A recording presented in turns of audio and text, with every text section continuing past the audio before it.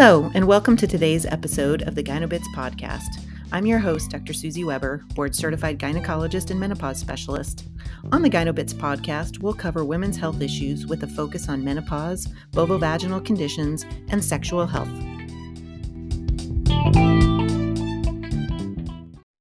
Hello, everyone. Welcome to the GynoBits podcast today. Today, I am excited to have Dr. Sadaf Lodhi here. She's an OBGYN and life and intimacy coach. And we were going to be talking about sexual health and intimacy issues, which I am very excited to learn more about. Dr. Lodhi, can you introduce yourself and give us a little bit of information about how you got to this point in your career? Absolutely. So thank you so much for having me on. I really appreciate it. And I'm so excited to be in your listeners' ears. So I am a board certified OBGYN, and I've been in practice now as outside of training for about 19 years. And what happened is that I realized that I myself, as a gynecologist, did not know very much about sexual health. I'll be honest, I didn't receive much education in terms of medical school. We learned probably about, I don't know, would you say maybe like 2 hours, at least in my medical school up at Michigan State, we didn't learn very much. And what we learned was, the Masters and Johnson theory about the sexual response. And really that was the male sexual response.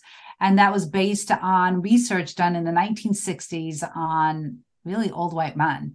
And so, trying to treat women based on that type of sexual response and that research wasn't really sufficient. And I realized that there were gaps in my own knowledge. And women would always come to me, talking about, and probably also to you, because we're both gynecologists, about sexual health, sexual functioning, decreased libido, decreased arousal. And for me, I would just say that, I didn't really know how best to answer their questions. I mean, sure, I could look it up, but I just really didn't feel comfortable. So that is kind of what set me forth on my journey. And then also what I realized is that oftentimes women that come from, say, backgrounds that are pretty conservative, also have a hard time giving themselves permission to learn about sex, to perhaps experience pleasure, and that there really had to be a better way to get that information out. And so that is really why I started on it. And I would say that it wasn't just, say like a Muslim background or anything like that, but it was also, I have women that are grew up being Catholic, or I had a patient recently that was Mormon.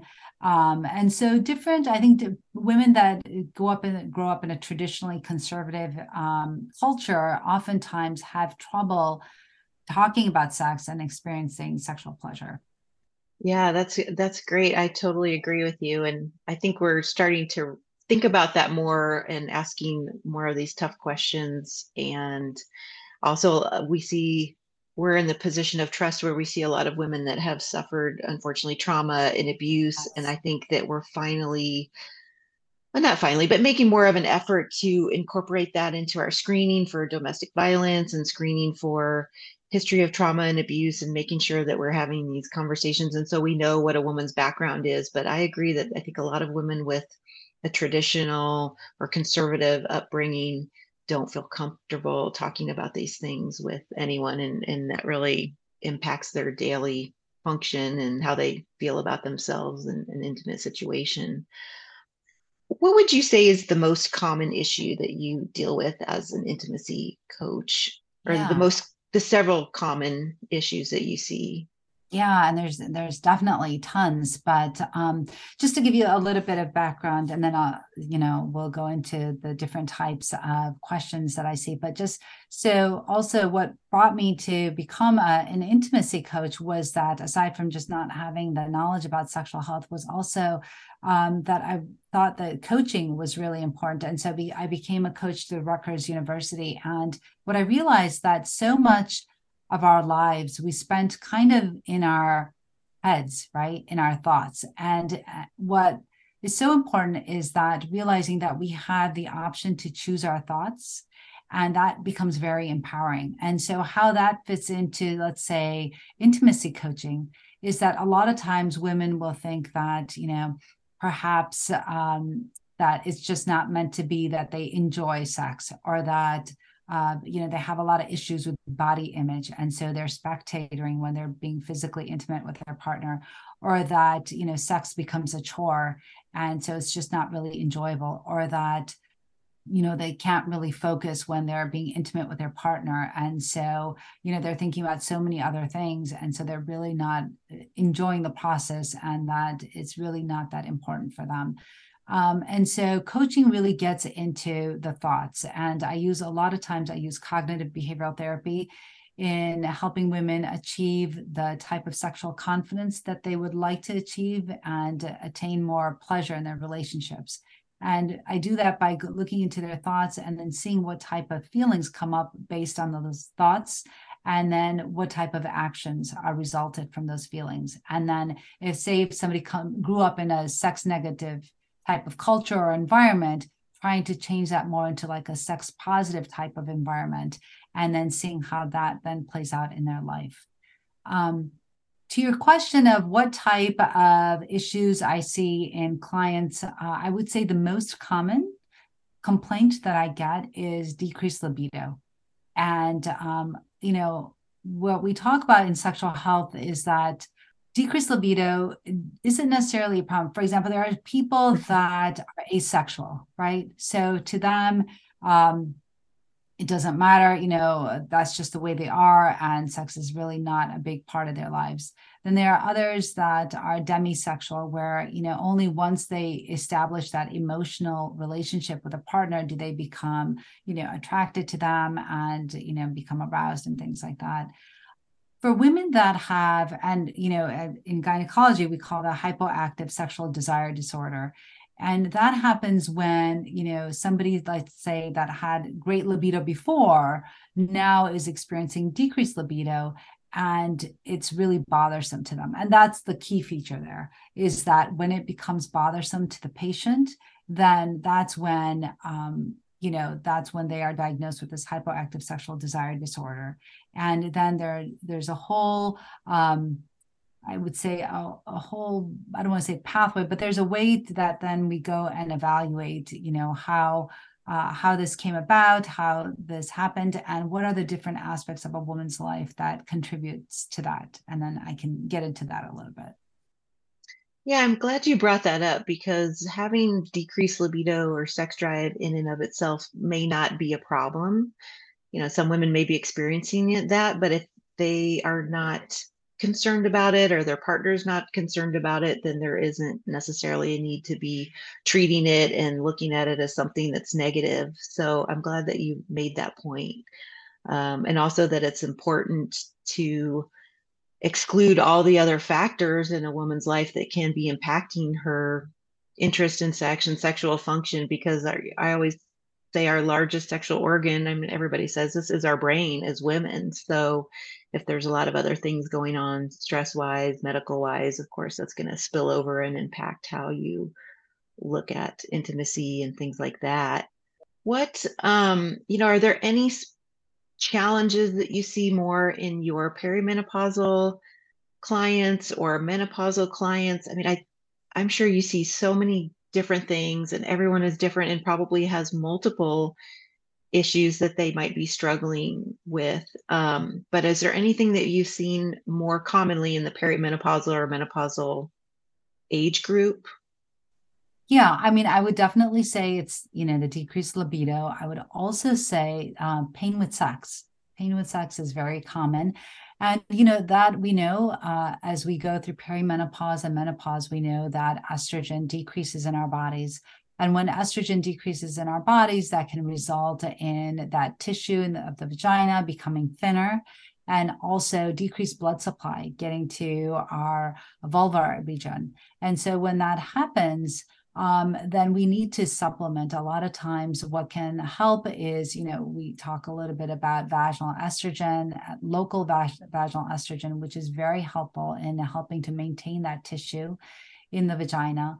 Also, if there are women that have concerns about vaginal estrogen, we know that vaginal estrogen is really safe, but you can also use something called intrarosa, which is DHEA And that is also a suppository that women can place inside the vagina. And then that turns over to estrogen and also testosterone. And some women say that it actually helps a little bit with libido.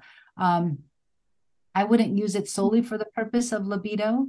There is a little bit of testosterone that is converted, but I think that, when we talk about decreased libido, and when we talk about hypoactive sexual desire disorder, I think it's important to use what we use in sexual medicine, which is the biopsychosocial model.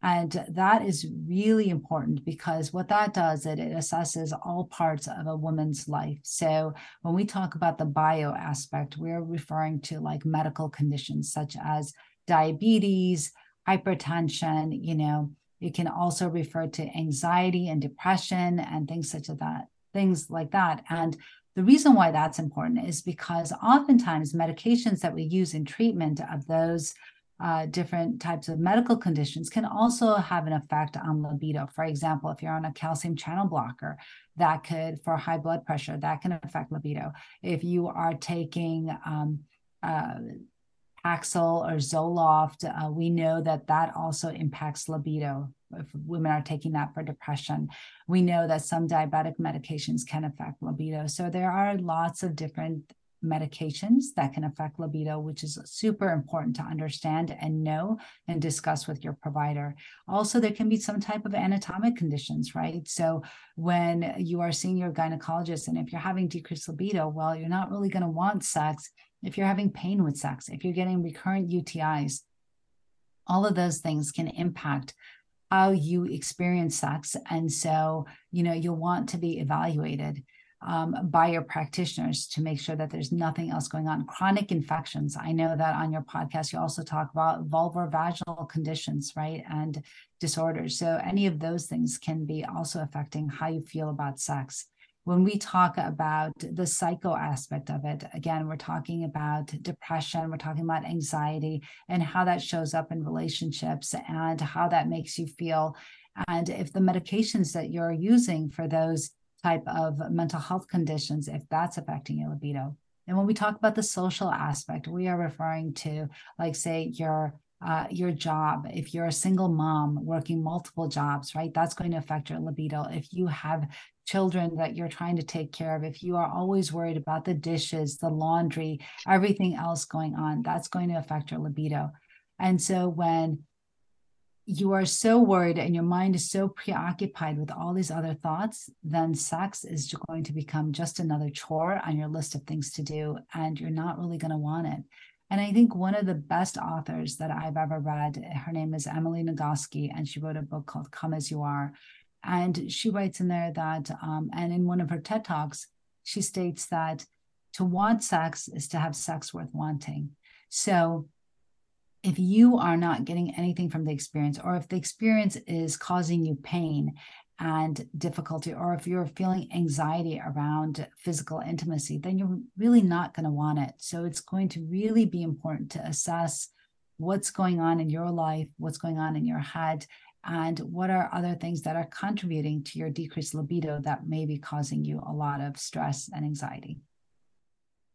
Oh my gosh, that was a fabulous review. I love that you just went through all of that, because I think that trying to figure out what's causing the decreased libido is, you just get distracted by all these things it could be. And that was just such a fabulous review, breaking it down. And then, I think there is that issue in our midlife as we start to have more medical problems. And so we may be actually treating our high blood pressure, we're treating our diabetes, we're trying to stay healthy, but sometimes our medications can have these side effects. And I think a lot of people don't realize that, but that was terrific.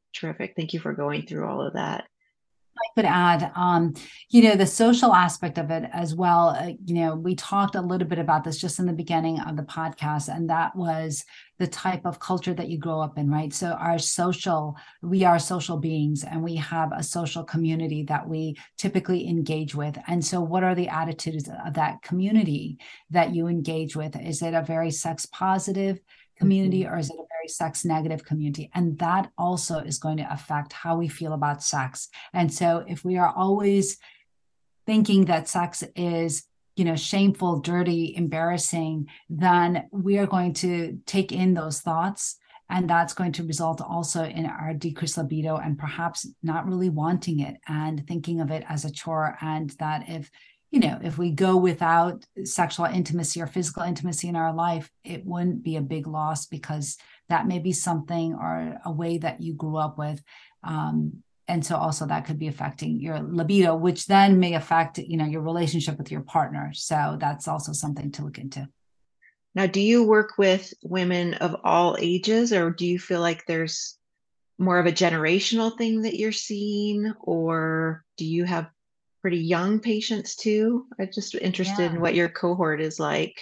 Yeah, no. So actually it spans all of the different age ranges Mhm. because it's interesting, right? We would think that perhaps it was women that are a little bit older, maybe, women that are struggling with perimenopause, menopause, that are having more of the issues with sex and libido and things like that. But no, actually it spans all age ranges. I actually was I did a TikTok live with an influencer, and she is, I would say, in her early 30s.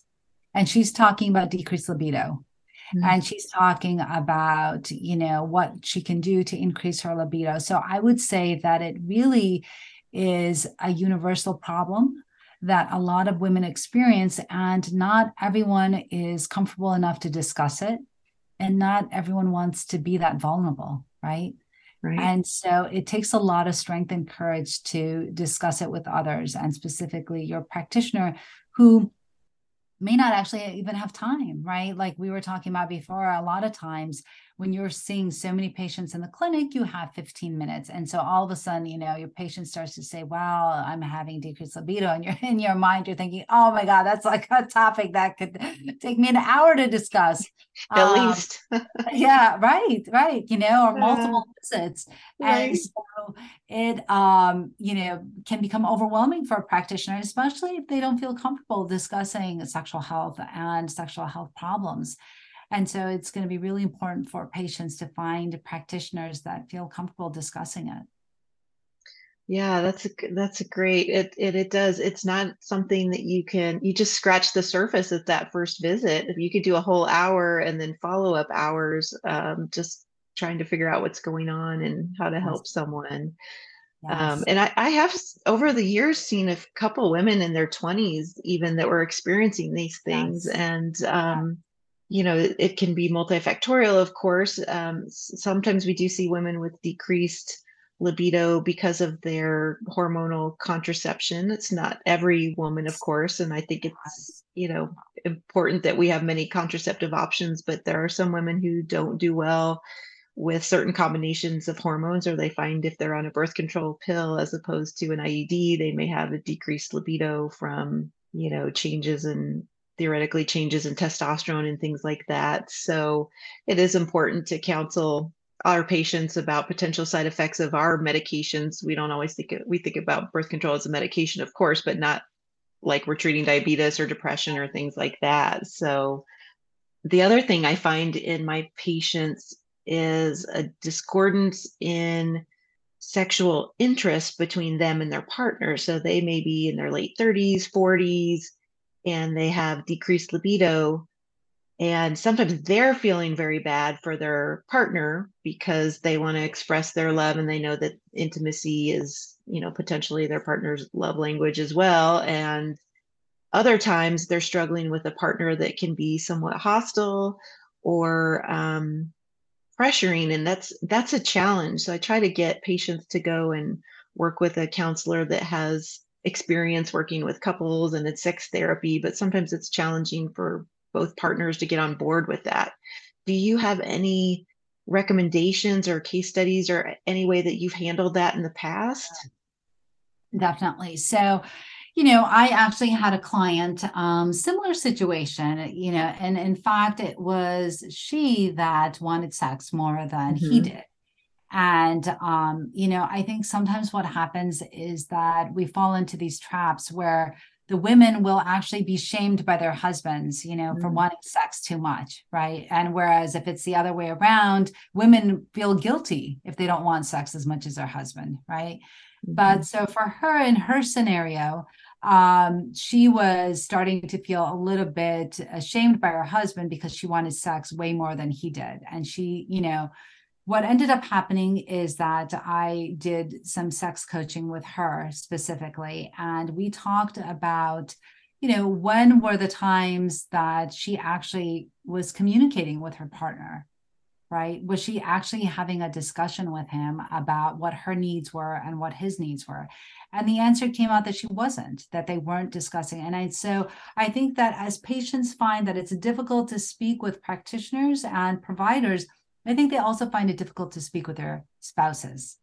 And so the key element to any relationship, I think, and I'm sure you feel the same, is communication. And actually, studies have been done on this. So there was a study done on a female sexual satisfaction survey, and they noted that the key indicator to a woman feeling sexually satisfied was communication with her spouse. And I know that that sounds really simple, but it's actually pretty difficult to do, especially if you have your own discomfort.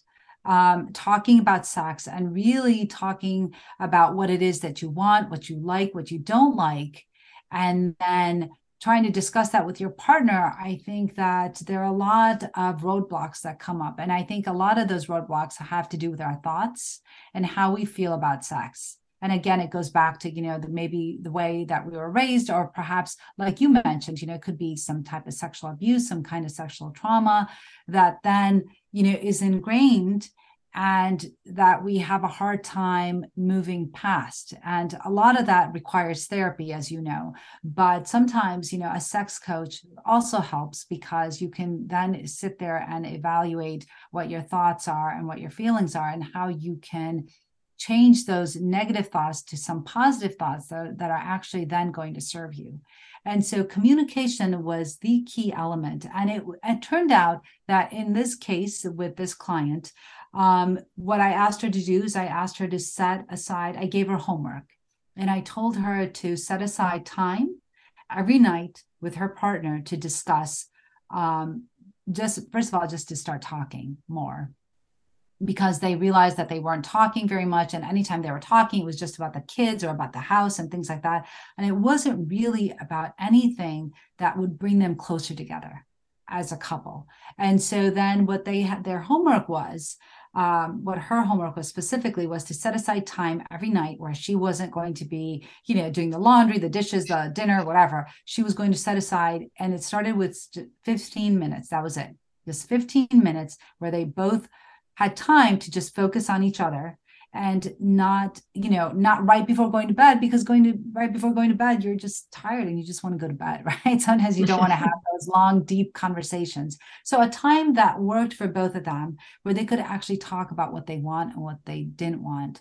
And what she realized in her relationship was that he preferred sex in the morning and she wanted it at night, where she was more rested and relaxed and wasn't thinking about what was ahead, and he would rather have sex in the morning. So the compromise that they came to is that they alternated, and whenever, and so some days they were being intimate in the morning, and other times in the evening. And the most important thing in just coming up with that solution for their relationship was communication and setting aside that time. And she even said that, it sounded like something really simple, but it made a huge difference in their relationship. Yeah, that's great. Sometimes the simple things are the hardest things to do. Yeah. Um, yeah, that's amazing. And I do have some patients like that too, where the woman wants more intimacy and the man doesn't. And I think that one's challenging sometimes too, because partners, if they're in a heterosexual relationship and their male partners having issues with sexual function, that can be its Yes. own whole Yes. thing, where they may not be comfortable talking to their doctor about it. They don't want to go seek help for it. That can be a tremendous undertaking for them as well. Or Absolutely. sometimes if you've been in a relationship for a long time, It's obviously not as exciting as it used to be. It can be super important for couples to have that intimacy that just fosters getting along and feeling that closeness. Obviously, not for all couples. I have a lot of couples when they get to midlife, they are mutually agreed upon that they're not really interested in, vaginal intercourse and things like that. They do other things for sexual enjoyment, or they've gotten that out of their relationship and they're okay with intimacy on a different level, and they don't that's not an issue for them. But for someone that's been in a long-term relationship and things have sort of been a certain way all these years, maybe they haven't been communicating about their wants and desires and they've just kind of been going along with the routine. Is there a way that you've had clients broach what they want sexually from their partner in a non-judgmental way? Yeah, yeah. So just to kind of backtrack just a little bit about what you were saying, and I think this is a very key point and really important to highlight, is that oftentimes, not oftentimes, but sometimes, when we talk about women wanting sex more than men, what you stated, I think, is very important, is that sometimes it can be a medical condition that the man has. For example, if he has erectile dysfunction, right? Or if he's having premature ejaculation, those may be things that he is embarrassed to talk about, if they're, of course, assuming they're in a heterosexual relationship. That it might be that he seeks treatment for that, right? And that the communication part of it is that he has enough confidence in himself to go and discuss that with his provider. And oftentimes with erectile dysfunction, we know that there is that can be a sign of coronary artery disease in men, and that can be one of the first things to happen where the man is not able to get an erection, and that it's really important for him to be evaluated for cholesterol and like I said, coronary artery disease, because we know one of the arteries in the penis, if it is blocked, then the person may not be able to have an erection. So that's really important also to highlight. I think what you were talking about in creating intimacy and, in long-term relationships, I think we all kind of fall into that trap of thinking that, this relationship is kind of boring, or that, it's always the same old, and, he's not interested or she's not interested or whatever. And, how do we create that spark again?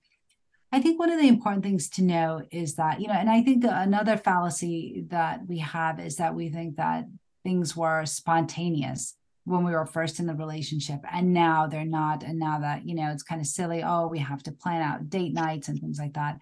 But I would say rather that, we always planned things, right? So when you went on a date with somebody for the first time, you planned it. You planned where you were going to go, what you were going to wear, what the night was going to look like, how it was going to end, and all the things that were going to happen. And even if you didn't plan every little thing, you did plan a lot of it, right? You did discuss where you were going to go eat, what the time was going to be. You decided on what you were going to wear. So it wasn't as spontaneous as we think it was, right? We always tend to remember things to be better, I think, than perhaps they That's were. true. And so, I would say that we did plan things. And so if we are going to move forward in our relationship and assuming that we want to continue to stay in the relationship that we're in, then I would suggest to create those date nights, right? There's nothing wrong with that. And if you have a time set aside for your special person, then during that time, you are going to just focus on that person, right? And that's where mindfulness comes in. And there's been lots of studies that have been shown that being mindful in a relationship actually increases desire, increases arousal. And that's because, as we know, mindfulness is just being present in that moment without judgment and showing compassion. And so if we know that tonight is a night that I'm going to be spending with, say, my spouse, and I know that this time, like say from, 5 to 9 is just with him, then I'm going to try to just focus on that time with him, listening to what he's saying, being present in the moment, so that it automatically increases my emotional connection and emotional intimacy with my partner, which then leads to an increased desire and arousal if that's something that you're interested in. I think that, accepting and loving yourself as you are at this moment is really important as well. I think that, oftentimes we get sucked into a trap like, oh, I need to lose this much weight and then I'll feel beautiful and then I'll have that relationship with my spouse that I really want. Or, maybe when maybe after I get that surgery or whatever, I'll feel more beautiful and then I'll want to have, physical intimacy with my partner and I'll feel better then or something. So I Right. think it's just accepting yourself as you are now and not waiting for when this happens, right? But just doing it now, because then if we are always waiting for that next step may never come, right? And so then we hold back and we hold ourselves back and not promote that emotional intimacy between each other and between our spouse. And we're just waiting for that perfect time when that perfect time is actually now. And it's important to create that time now. I think that also realizing that intimacy and love changes and looks different as we age, right? So like you mentioned with your patients that are older or whatever stage of life that they're in, and they've decided that, what, this physical intimacy is really not that important, and we get that other type of intimacy with our partner, whether it be emotional, intellectual, experiential type of intimacy with our partner, and we don't really care for that physical intimacy. That's okay, because that's something that they both have decided and agreed upon. And it may be that, pleasure is more important. And I would say that actually, you don't always have to have an end goal, right? Like, say, for example, a woman never had an orgasm and it was never important to her, but maybe when she's having physical intimacy, she's still experiencing pleasure. It may not be orgasm, but it can still be pleasure, right? So whatever it is that brings you joy and that connection with your partner, I think is really what's important. And if it doesn't include physical intimacy, that's okay, because that's something that you've decided on and that's something that your partner has also agreed with. And it doesn't matter. It's really whatever, looks good to you and feels good to you. And I think that realizing that, intimacy just does look different as we age. And I think writing down what you want and communicating those wants and desires are super helpful, because, even if you're not able to communicate in person, say maybe it's easier for you to write down what you want, then maybe you write a letter or maybe write a text or something to your partner and communicate what it is that you want. Because I think that that open communication and of knowing what your likes and wants are also helps to establish that emotional intimacy. And then, of course, hopefully leads to that physical intimacy that perhaps, a person wants. And I can't emphasize enough scheduling in, date nights, and even scheduling in sex, if that's something that's, interesting and important to your relationship. There's nothing wrong with scheduling that, because that way you both know that, that's something that's important to your relationship, and that's something that you expect, that night, and that, you'll have that night. Because then if you already schedule it in, then it's not like, oh, I'm too busy, or, oh, I don't feel like it, whatever, you're already prepped for it. You're prepping for it in your head. You're thinking about it. Maybe there's some text that you send each other throughout the day, and that in itself increases that emotional intimacy and also creates that spark and that anticipation, which then leads to, better communication and hopefully better intimacy with your partner. Yeah, man, that is great. I love all of that. I think that really you hit so many different points, and it's complicated such a complicated thing, but we schedule so many other things that are not Yes. nearly as important as spending that time with our life partner. So we should really not feel bad about scheduling. We're just carving out time for that important connection with our partner. I think that that is great, because, if you are planning to be in it for the long haul, you really need to do that to keep your relationship on track. And if you have kids at home too, one day those kids are going to be out of the house and it's not going to be about them anymore, and you're going to have to refocus on your relationship. So yeah, that was fantastic. Oh, thank you so much for coming on today. could ask you 1,000 more questions, but do you have any favorite resources for your clients that they can use to find help or find an intimacy coach? And also, if they wanted to work with you, how would they get in touch with you?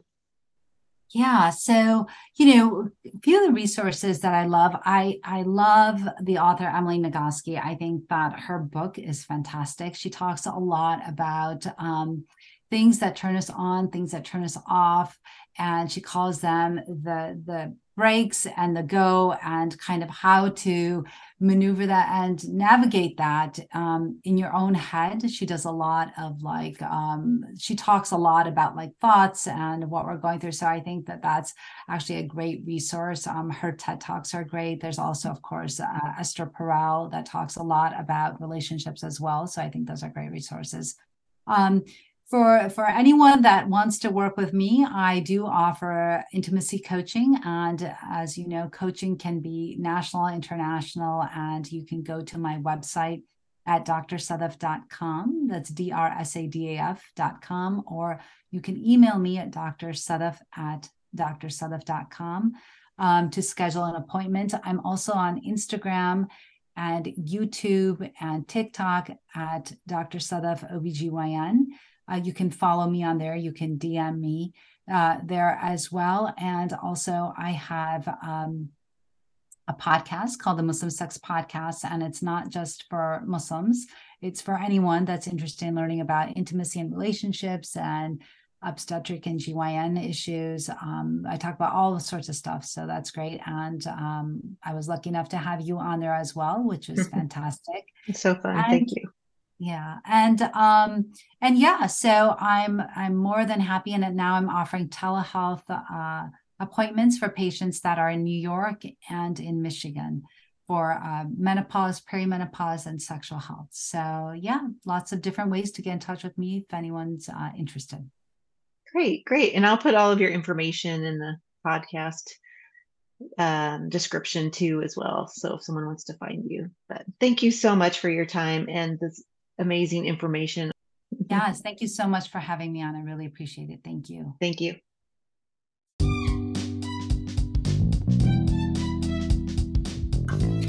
Thank you for joining me for today's Gynobits podcast. If you like this podcast, please like, subscribe, and share. Just a reminder that this is not medical advice and you should consult with your personal physician. Also, the opinions and views are mine only and do not reflect those of my employer. If you would like more information or to consult with me, please go to my webpage, healthiermenopause.com. You can also find me on Instagram at Healthier Menopause and Facebook, Menopause MD.